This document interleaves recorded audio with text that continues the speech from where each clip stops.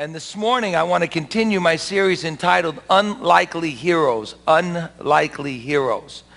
And we have been painting portraits of unlikely heroes for you for the last several weeks. And the first sermon we talked about Rahab, the harlot, Rahab, the prostitute that was turned into a princess of Israel. And then Pastor Jimmy, who please keep in prayer, he's actually at Medford Assembly of God pitching in for Pastor Anthony. We're one family. We're one family. And so we're thanking God for that. And then also last week we talked about another unlikely hero and how God knit his purpose and his plan in the lives of this unlikely hero. And then today we're going to talk about another unlikely hero. But I want to call this sermon The Call of an Unlikely Hero. And remember that God uses unlikely heroes not because they're super people, supermen, but because they're available to God. And the truth is, this hero had everything against him right from the beginning of his life. His name is Moses. And if you recall last week, we looked at the story of two women who were unlikely heroes. They were the midwives, the Egyptian midwives, who helped to rescue Moses. You remember that Moses had a death sentence on his life, that Pharaoh said that all of the children, the boys, would have to be put to death because he was trying to control the population of Israel. And the Bible says in Exodus chapter 1, verse 15, the king of Egypt said to the Hebrew midwives, whose name were Shiphrah and Puah, when you help the Hebrew women in childbirth and observe them on the delivery stool, if it's a boy, kill him. If it's a boy, kill him. And so Moses had a death sentence on his life. And you know, the truth is, unlikely heroes seldom realize who they're saving. They seldom realize who they're reaching out to. They seldom realize the effect that they're going to have on somebody's life. They seldom realize that the people that they're touching are often people that do great things for God. They often go even further than they've ever gone in their own personal life. Unlikely heroes are not worried about getting the credit, and they seldom realize that there's somebody they're touching, and that God is actually wanting to do something incredible in their lives. Let me ask you a question again. Who was it that really ministered to Abraham Lincoln that he would know God in such a way that he would emerge to be one of the greatest presidents that ever lived? Who ministered to Billy Graham? Who ministered to these great men and women of the Bible and in history? We don't know their names. They're unknown, unlikely heroes who didn't realize the effect that they would have on a great man or woman of God. Somebody say amen. But this great deliverer had an uphill battle all of his life, and Moses becomes one of the unlikely heroes of history. Look at Exodus chapter 2, verse 1. Now the Bible says that after the midwives do their part, now somebody else has to do their part as well. Now a man of the house of Levi married a Levite woman, and she became pregnant and gave birth to a son.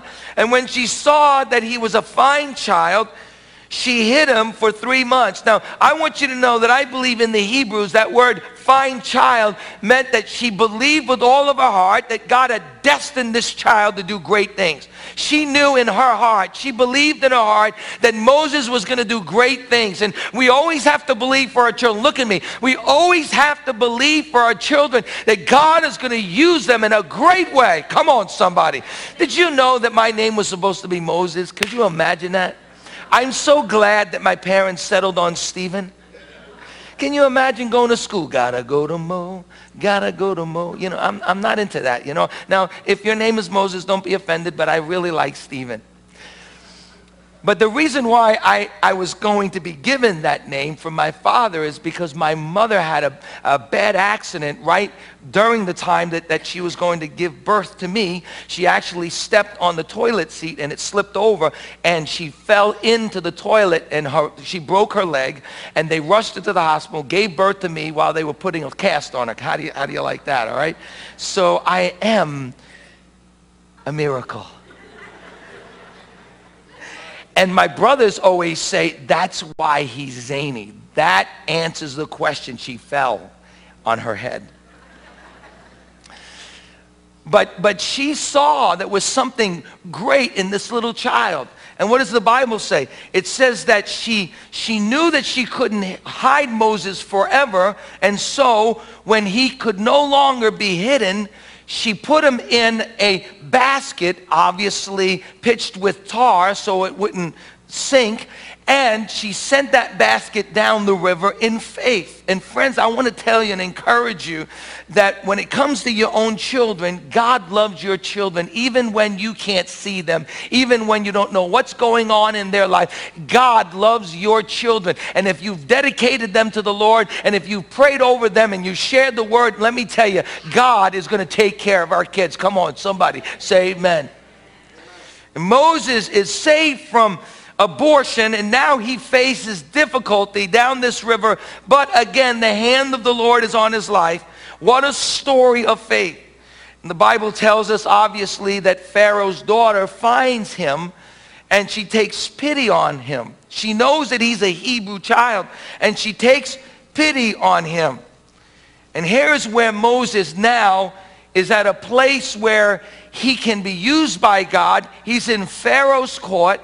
He grows up to be a young man, and the Bible says that he begins to understand who he is, and the Bible says that Moses goes out and he sees his people being mistreated, and he sees his people being beaten, and he sees his people being mistreated by Pharaoh in such a way that makes him so angry. And here's where Moses begins to see that he's called by God. Notice, Exodus chapter 2, verse 11. One day after Moses had grown up, he went out to where his own people were watched, and he watched what was going on, and he saw that they were being forced into heavy labor. And so he looked this way, the Bible says, and he looks that way, and he kills an Egyptian, and he buries the Egyptian in the sand. Now Moses gets ahead of himself a little bit. God has a plan for his life. God knows what he's doing. Friends, don't ever get ahead of yourself. Don't go ahead of God. Wait on the Lord. There are some people that we prayed for this morning that waited on the Lord for God's timing in their life. They served the Lord faithfully, but they let God open doors for them. And you can never go ahead of the Lord. Just stay in step with the Lord. Don't go ahead of the cloud. Don't go ahead of the pillar of fire. Just stay with the Lord. Stay in step with the Lord. And the Bible says that Moses got out of step with the Lord. And he took matters into his own hands. And he killed this Egyptian. And what happens? The Bible says that the next day he went out and he saw two Israelites that were fighting. And so he jumped right in the middle. And he said to the one that was beating up the other, "What are you doing? This is your fellow brother." And the wise guy said to Moses, "Listen, I know what you did yesterday. You're going to kill me like you killed the Egyptian." And the Bible says that Moses was stricken with fear because he knew that Pharaoh understood it about what he did. He found out what he did. And the Bible says that when Pharaoh found out, he wanted to kill Moses. And Moses runs for his life. In fact, the Bible tells us that Moses had to wait 40 years in the desert. That he grew up and he was in the palace for several years. They say it's 120 years, 40 years in the palace, 40 years in the desert, and 40 years in ministry. That's a whole lot of time to wait 80 years before you can actually start doing ministry. But the Bible says that Moses was so discouraged. He tried his best. He did what he thought God told him to do. But now the Bible says that he flees into the desert. And while he's in the desert, discouraged over his life, he is passing through and he finds that there are several women that are getting water out of a well, and shepherds come and they begin to harass the women. He jumps in there because he's not only called by God, but he was raised by Pharaoh's armies and he knows how to fight. And so he deals with these shepherds and he goes on his way, and the women go home and they tell their father Jethro, and Jethro says, "This is a keeper. Go get the guy, bring him back." And so they get the keeper, they bring him back, and Jethro makes a meal for him, and he realizes that there's something special about Moses. There's something special in his life. And so Jethro says, hey, I'll give you one of my daughters. And so Moses marries one of Jethro's daughters, and now he is a shepherd for Jethro. What a life. From the palace to the desert. Now he is in the backside of the desert, and he's wondering, when is God going to use him? Have you ever felt like God put you on hold? Have you ever felt like God's put you on the backside of the desert and you're waiting for the call? You're kind of in the bullpen and you're waiting for the call. You're on the bench and you're waiting for the call, and you feel like God has forgotten you. How many of you in this room have ever felt like God has forgotten you? Let me see your hands. Come on, everybody else, you're a liar. We go through those times in our life. In fact, Moses had tried once before, and it backfired really bad on him. Moses failed. And failure always has a way of working overtime on your self-image. Listen to me. Maybe you're here this morning, and it seems like your entire life is on hold.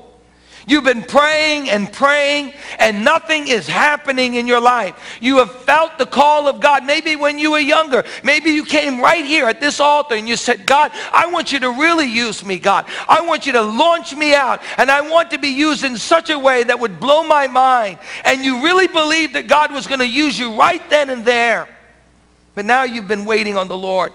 Or maybe you failed in ministry. Maybe you're here today and you've come from another church. Maybe you're a pastor in this room. We have pastors constantly coming to Bethlehem Assembly of God. You don't know who they are, but they're sitting in these seats right here, and they have failed in ministry, or maybe they feel like they are a failure in ministry, and they just need to be ministered to, and they need to be helped, and they need to securely know that somebody's going to love them and not judge them. And you know what? There are people in this church that have been in ministry, and now they're on hold for a little while. Maybe that's you today. Maybe you failed in ministry, and you feel like you're never going to be able to get back into ministry again, and now you're on the backside of the desert, and you're waiting and wondering, is God ever going to use me again? Maybe you're not a pastor. Maybe you were a Sunday school teacher. Maybe you were a small group leader. Maybe you were just volunteering in the church in whatever capacity you could, and something happened in your life, and now you're just on hold. You're in a hold-in pattern, and you're wondering, am I going to ever feel the joy of ministry again in my life? Well, look at Exodus chapter 3, verse 1. Come on, read with me if you would. Now Moses was tending the flock of Jethro, his father-in-law. What a job. The priest of Midian, and he led the flock to the far side of the desert and came to Horeb, the mountain of God. And there the angel of the Lord appeared to him in the flames of fire from within the bush.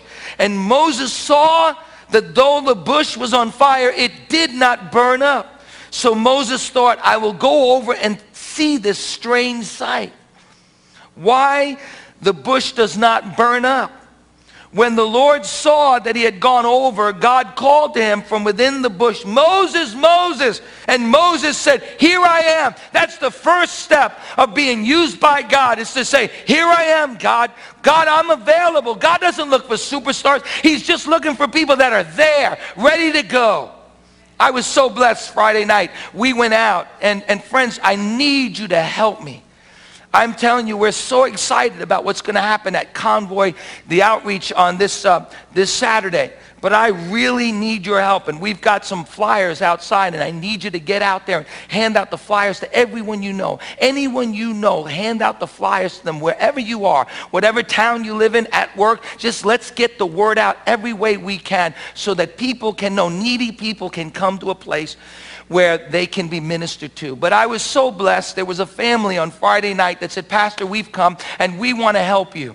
And so I went out to Hempstead. We went to Hempstead, and there was teams of people, and I was assigned to go with a family, and I was so blessed by this family as they went out. They were not afraid, and if they were, you would have not known it. And we went into some really tough neighborhoods, and we were walking around, and I was so thankful that I got the privilege of doing that. Friends, let me tell you something. Before the outreach, everyone should go out and see the need all around us. And we went into places that were very needy, and I said, thank you, Lord, for the opportunity. In fact, let me be honest with you. I did that on Friday night, and if I didn't have a whole lot of things to do yesterday, I'd have been out there yesterday again, because I just felt like, man, God, you're connecting me to the need. God, you're connecting me to people that really need help, that really need a hand. And you know, we went into the parks and we told them that we were going to give out $300 worth of groceries for free, todo gratis, everything for free. And man, they were so excited. We're going to be there. We're going to be there. We're going to be there. And this brother that came with me, little did I know that I was going to need to speak in Spanish, because most of the area that we went to was Spanish. And God sent this man to me who spoke fluent Spanish. And we went from bodega to bodega and place to after place after place. And he was my mouthpiece. You know that Aaron was Moses' mouthpiece? Well, he was my mouthpiece. Amen? And it was so exciting to see what God can do. All you have to do is say, here I am. And this man, he didn't think that he was going to do anything great on Friday night. He just showed up. And yet God used him. God didn't need a pastor that didn't speak English to minister to these people. God needed a person who just said, I'm available. And he actually was more effective than I could ever be, because he spoke in Spanish. Somebody say amen. All you have to do is say, here I am, Lord. And the Lord said, don't come any closer. Take off your sandals, for the place where you are standing is holy ground. Then he said, I am the God of your father, the God of Abraham, the God of Isaac and Jacob. At this, Moses hid his face because he was afraid to look at God. And the Lord said, I have indeed seen the misery of my people in Egypt, and I have heard them crying out before their slave drivers, and I am concerned about their suffering. So I have come down to rescue them from the hand of the Egyptians, to bring them out to a land that is good and spacious, a land that is flowing with milk and honey. And Moses said, that's great that you came, God. You go do it. But God had a surprise for Moses. When he said, I came down, what he meant was, I'm sending you. I'm sending you to do this work, Moses. Wow, what a call from God.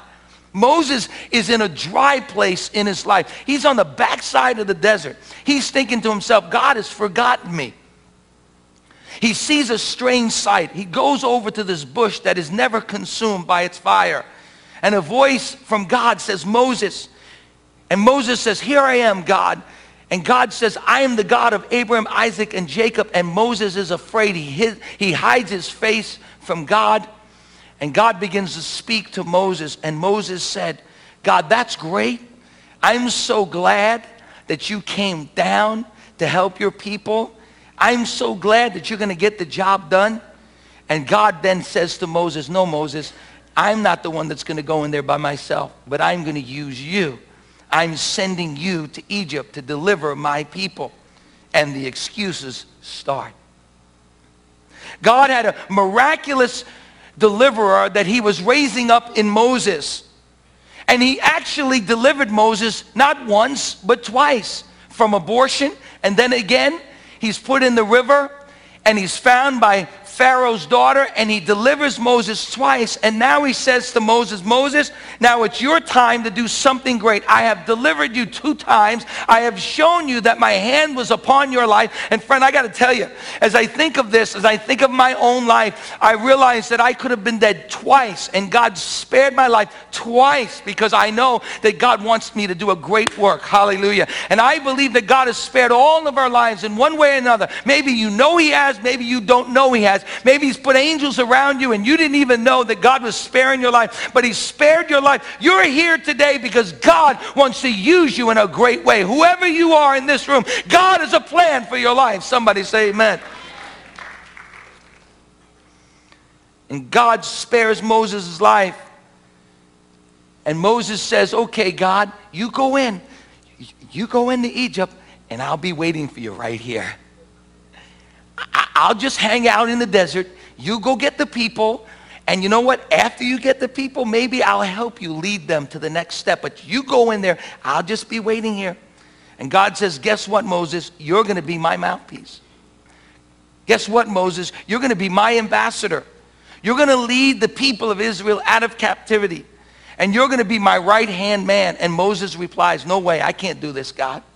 No way, this is an impossible task. No way, I'm not your guy, God. And the excuses continue to flow. I want you to know, whether you believe it or not, God does have a plan for every one of you in this room. And let me tell you, there is one enemy, one of the greatest enemies of being used by God is excuses. Making excuses. My friend, one of the greatest enemies of doing God's will in your life, one of the things that will stop you from obeying God, keep you from doing the great things that God has called you to do, and steal your dreams, is the enemy of excuses. The truth is, the world is filled with people who make excuses. Why they can't obey God in their life. You see, God has given every one of us God-inspired dreams. And when we're faced with those God-inspired dreams or God-inspired tasks and situations in our life, we could either say, God, I'm going to trust you, or begin to make excuses why we can't get the job done. In fact, I'm reminded of the story of the people who missed the will of God, missed out on doing something incredible in their life. They could have been recorded in the Bible as some of the disciples that followed Christ. Their names could have been recorded in the Bible as the people that did great things. They could have been recorded in Hebrews chapter 11 in the Hall of Faith. But the Bible says that Jesus came to them and he said to them, I'm going to use you in a great way. And listen what they said. Jesus replied, a certain man was preparing a banquet and invited many guests. At that time of the banquet, he sent out his servants to those who had been invited. Come, everything is ready. Come and sit at my table. I've got something special for you. Notice what they said. But they all alike made excuses. The first one said, I just bought a field and I must go see how it's doing. Please excuse me. Another said, I have bought 5 yoke of oxen and I'm on my way to try them out. Please excuse me. Still another said, I just got married. I cannot come right now. My wife won't let me out the door. And they began to make excuses. Listen to me. Unlikely heroes or ordinary people that are faced with opportunity. They're faced with situations in their life. They're even faced with obstacles in their life. They're faced with challenges. We all face challenges in our life. Let me tell you, when you say yes to God, the challenges will come. When you say yes to God, God, I want you to use me, the enemy's going to come. And he's going to push against you. And he's going to want to see if you're going to start making excuses about why God can't use you. And the roadblocks begin to come in our life. We face roadblocks. Every one of us face roadblocks in our life. The difference between heroes and those who never step out and do great things from God are excuses. We all have them in our life. I'm too busy. I'm not qualified. I'm not ready. I'm not sure I really heard from God. Let me wait a little longer. I need to get a couple of more people to confirm that I really heard from God. Friends, some of you, you've heard from everyone. You've heard from the pastor. What are you waiting for? The Pope to call you on the phone and tell you that you should be used by God? The truth is, we just keep on waiting and waiting and waiting, making more and more excuses. It seems to me that America is really good at making excuses. Sometimes we make excuses because we've hurt somebody and we don't want to take the blame for it. Sometimes we make excuses because we don't want to hurt somebody, so we don't want to tell them the truth. Sometimes we make excuses to avoid responsibility for our actions. Sometimes we make excuses for things that we did wrong, times that we failed. Instead of saying, I failed, I blew it, we make excuses. Well, somebody else didn't do their job. Whatever the situation is, things that we don't want to do in our life, we make excuses. Situations that we don't want to be in, we make excuses. And making excuses is the number one enemy in obeying God. You remember when Gideon was called? Oh, man of great valor, I'm going to use you. And Gideon begins to make excuses. In fact, you will find that most of those men and women in the Bible that God used in a great way, they first started with excuses. They first started giving God a whole list of reasons why they could not follow and obey him. We make excuses when we don't want to believe what God tells us. We make excuses that some of you in this room, I believe you're going to lead a movement. That's what we're doing with Convoy of Hope. We're not the largest church in New York, but I believe that we can lead a movement of compassion on Long Island.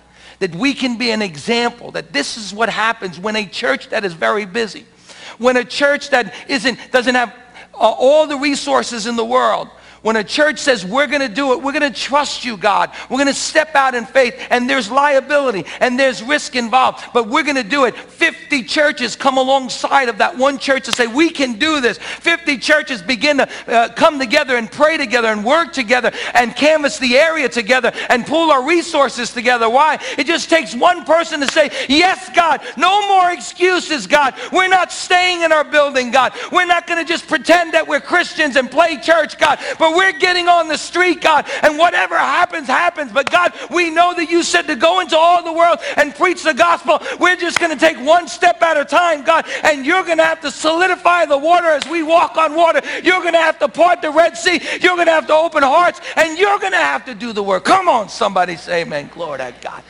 I believe we can start a movement. Only takes one person. Only takes one person to start a movement of change. But Moses is afraid, and he begins to make excuses. Excuse number one, who am I, God? Excuse number one, who am I, God, that I should go to Pharaoh and lead your people? Listen to me. I think it's really good to be humble. I think you start at humility. I think every one of us have to ask that question, who am I? I mean, I always say that about what God is doing in my life. I mean, I am just completely like, I'm baffled that God uses me. You know, when I got elected as the executive presbyter of the New York region, I wasn't asking for it. I don't want a position. I still don't want a position. I just want to do the work of the Lord, the will of God. And so I want to be honest with you. When they elected me, I was stunned. And they asked me, would you get up and say a few words? And I said, God uses the foolish things of this world to confound the wise. And my wife was confounded when I told her that I was the executive presbyter of all of New York region, metro region.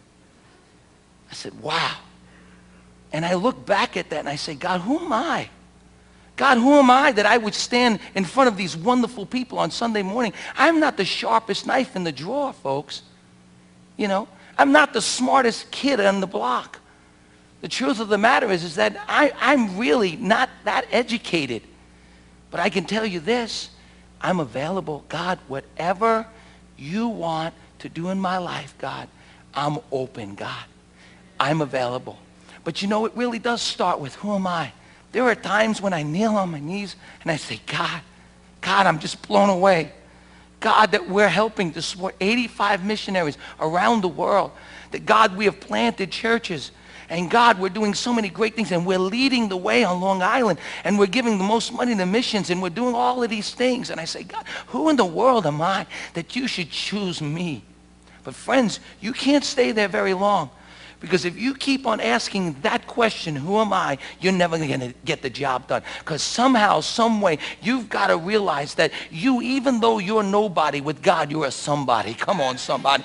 That no matter where you've been, no matter what's going on in your life, maybe you are an absolute mess in your life. Maybe you did things that you blew in your life. Maybe you come from poverty, whatever it is. Friends, you can say, who am I, for a little while, but you've got to move past who am I to say, I am the head and not the tail. I'm blessed going in and I'm blessed going out. I am a child of God. I am a daughter of Zion. Hallelujah. God's hand is upon my life. The Spirit of God is living inside of me, and I can do all things through Christ who gives me strength. Somebody say amen. Glory to God. You are loved by God. You are called by God. You are blessed by God. You are filled with God's Spirit, and you can do all things through the power of the Spirit in your life. You are a child of God. Hallelujah. You get up tomorrow morning and you look at yourself in in the mirror and you can say, God, who am I that you should love me so much? And then God will remind you, you're my son, you're my daughter. Hallelujah. You're the head and you're not the tail. You're blessed going in and you're blessed going out, and you're going to spend all eternity with me because I love you with an everlasting love. Come on, somebody. Glory to God.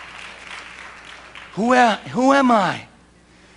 Who am I that I should go to Pharaoh? Who am I that I should go to Hempstead? Who am I that I should go to Long Island? Who am I that I should go to New York? Who am I that I should step out of this church and say, God, you can use me?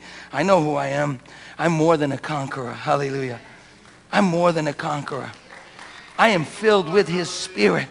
I am an heir of God and a joint heir with Jesus Christ. Hallelujah. I have been called by God before the foundations of the earth. God said, I have been chosen by Him that I might be holy and blameless in His sight. And in love, He predestined me to be conformed into the image of His Son. And Ephesians tells me that I've been adopted, and God has lavishly poured upon me His grace and His mercy and His purpose and His plan so that I might be His representative. Let me tell you something. Tomorrow morning when you go to work, I want you to hold your head up and say, I am an ambassador of the King. Glory to God.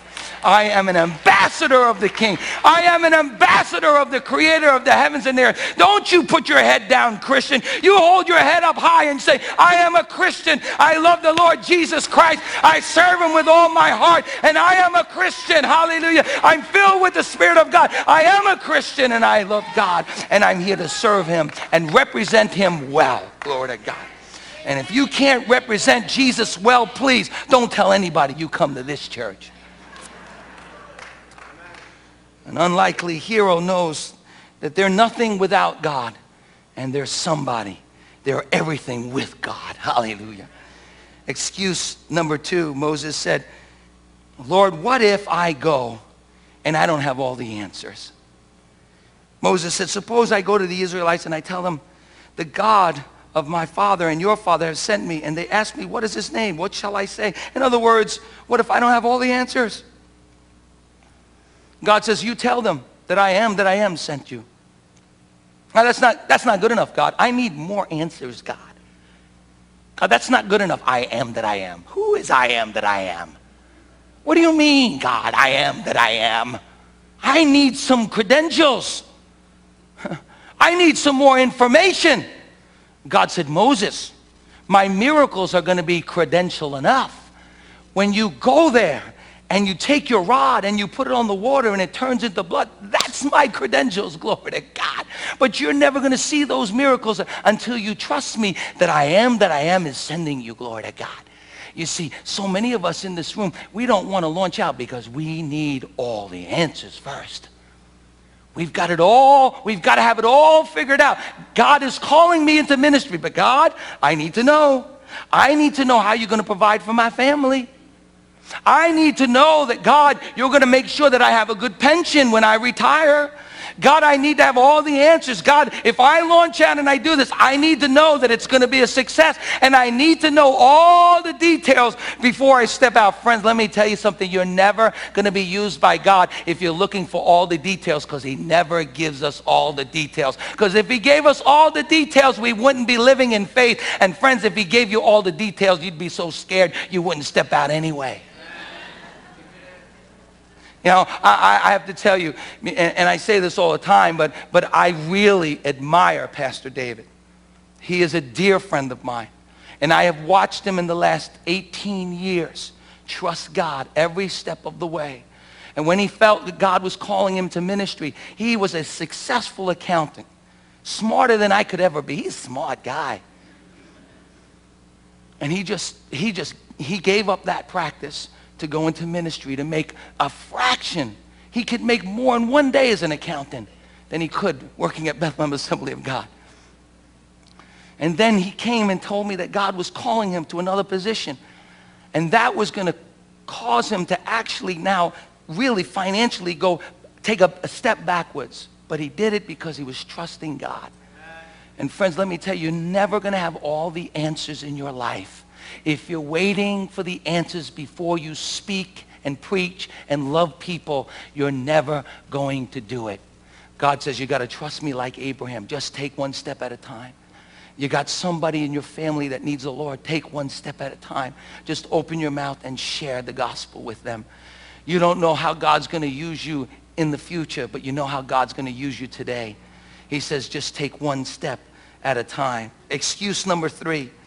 But after all that, God, after I trust you, God, after I have half the answers, what if when I go to them and I tell them that God, you have sent me, what if they don't listen to me? What if they reject me? Let me tell you something. Nobody in this room likes to be rejected. Anybody in this room enjoy being rejected? Let me see your hand, because we will have a prayer line for those people that have an issue. Nobody wants to be rejected. No one wants to fail. No one wants to fail. But let me tell you, when you step out of the boat and you serve God, number one, you will fail. There will be times when you make mistakes and you will fail, and you will have to shake the dust off your feet and get up, forget what is behind, and press on. Nobody wants to fail. Nobody wants to be rejected. What if I tell my Jewish neighbor about Christ and they reject me? Excuses, fear. Fear is the second biggest enemy to being used by God. Fear. What if I step out and do something and it fails? Friend, it's not your responsibility to win the battle. The battle belongs to the Lord. The outcome always belongs to the Lord. What if I start an ESL program and it fails? The outcome belongs to the Lord. What if I start a house of hope? What if we do this convoy of hope thing? Let me tell you something. You know who's carrying the burden on this thing more than anyone else? Gabrielle and myself. We said, you know what? We're going to do this thing. We need $72,000 for this one event. God, I don't know where the money's going to come from. The money has come in, every penny. Glory to God. Lord, the truth is the churches on Long Island are splintered. Lord, the churches on Long Island really don't work well together, God. And you're calling me, you're telling me to call these pastors and say, would you help me with this event? And 50 churches are helping us today. I didn't know half the churches before this event. Come on, somebody, say amen. Now, I'm telling you, we're putting the flyers out. But here's the deal. What if nobody shows up? What if it rains really bad and we can't have this outreach? What if? Friends, what if is going to kill you? What if it's going to kill the dream in your heart?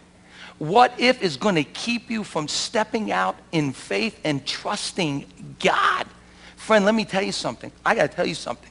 Whatever happens on Saturday with this outreach, that's God's problem. I did my part. He has to do his part. As Pastor Dave says, you do the natural, God will do the super, and it'll turn into supernatural. Come on, somebody. You do your part. Excuse number 4. But Lord, I don't speak well. Here's the funny thing.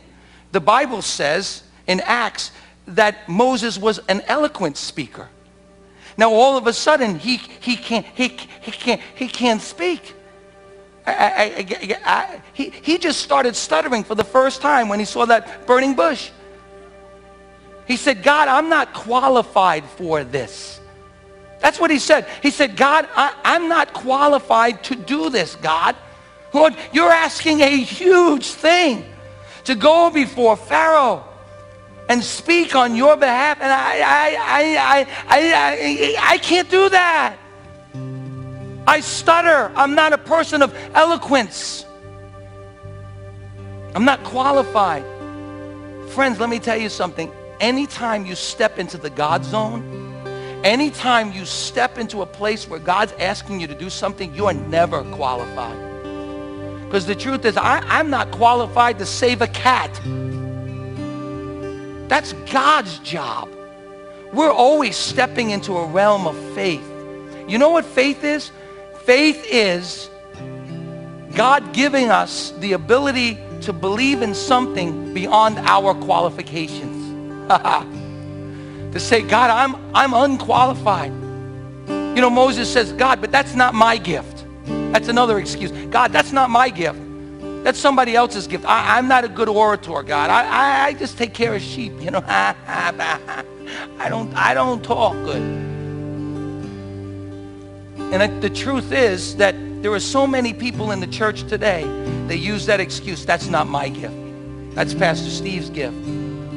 It's not my gift to go out and preach the gospel to people, hand them flyers. It's somebody else's gift. You know, we could use that excuse so much. And then God says, I'm going to hold you accountable because I put some stuff in your hands and you're not using it. So Moses says, listen what he says as I close. Moses says, that's not my gift. And God says to him, what's his response to him? He says, Moses, what's in your hand? What's in my hand? This stick. That's all it is. Throw it down, Moses. And he throws down this ordinary stick and it turns into a miracle of God. Friend, let me tell you something. Every one of you in this place, you have something in your hand. God is asking you to use what's already in your hand. I'm reminded of this story of the little boy. He's just passing by. He doesn't know what's going on.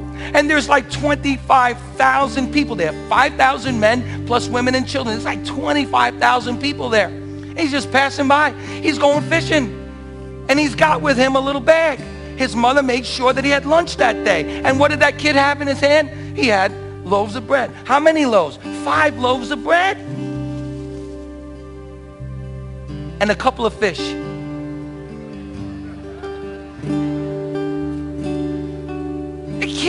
The kid's going fishing.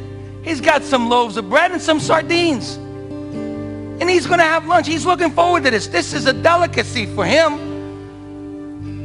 And he's going to just have his lunch. And he's passing by. And the Lord says to the disciples, hey guys, look at all these people. We have to feed them. And what did these mighty men of God say? Send them to the hero shop down the road. There's no way that we're going to have enough food for all these people. And the Lord says to them, they say they're hungry. And the Lord says, you feed them. You feed them. And they go, there's no way, God. And they see this little boy walking with his fishing pole. And he's got his 5 loaves and his little fish, his sardines, and he's looking forward to having that beautiful meal. Just himself, with the 5 loaves, the fish, having lunch. And the Bible says that somehow the disciples convinced the boy. I don't know, maybe they said, we'll beat you up, kid, but he gave it up. He gave it up. And those 5 loaves, listen to me, turned into enough food to feed 25,000 people. God's saying to every one of us, no more excuses. I've put something in all of your hands. Use it. Now Moses is done. He doesn't have any more excuses. He has 4 excuses, and he's out of excuses. And so he says to God, God, send somebody else. Here's the deal, God. Here's the real deal, God. I don't want to go. See, God had to get Moses to that point. Take away all the excuses to find out what's really in your heart, Moses. And what was really in Moses' heart is he just didn't want to go. And so God got him to that point to say, you know what, God, I just really don't want to do this. I love those people, but not enough to put my life on the line. I love those people, but not enough to take a chance and a risk. I love those people, but that's your problem, not my problem, God. And God said, okay, now we can talk, Moses. Now you're being honest. Moses says, I just don't want to do it. Let me be honest with you. When God calls all of us to do something, it's always out of our comfort zone. And the truth is, who wants to go on a Friday night to Hempstead handing out flyers? We got other things to do. Who wants to show up next week on Saturday and hand out food to people? God, I know you love them, and I like them a little bit, but I'm too busy. And we got to start right there to say, God, what's really the problem in my heart is that I really don't want to do this. And God says, that's all I'm asking you, to get to that point in your life, to be honest enough to say, I don't want to do it. I'll put the want to in your heart. All you have to do is surrender, be honest, and say, God, I'm willing. That's it. I'm just willing, God. You do the rest. Let's pray right now. Father, in the name of Jesus, God, I thank you, God, that you have called us And you have a plan for everyone's life in this room. And you want to use us in an incredible way. You want to turn us unlikely people, ordinary people, into unlikely heroes. But God, it starts with I want to. And if we don't want to, it starts with I don't want to, God. But you can change my heart. Give me compassion, Lord. Give me, Lord, vision, Lord, to see the need all around me. Open my eyes again, God, so that, Lord God, I would be willing to trust you enough to launch out.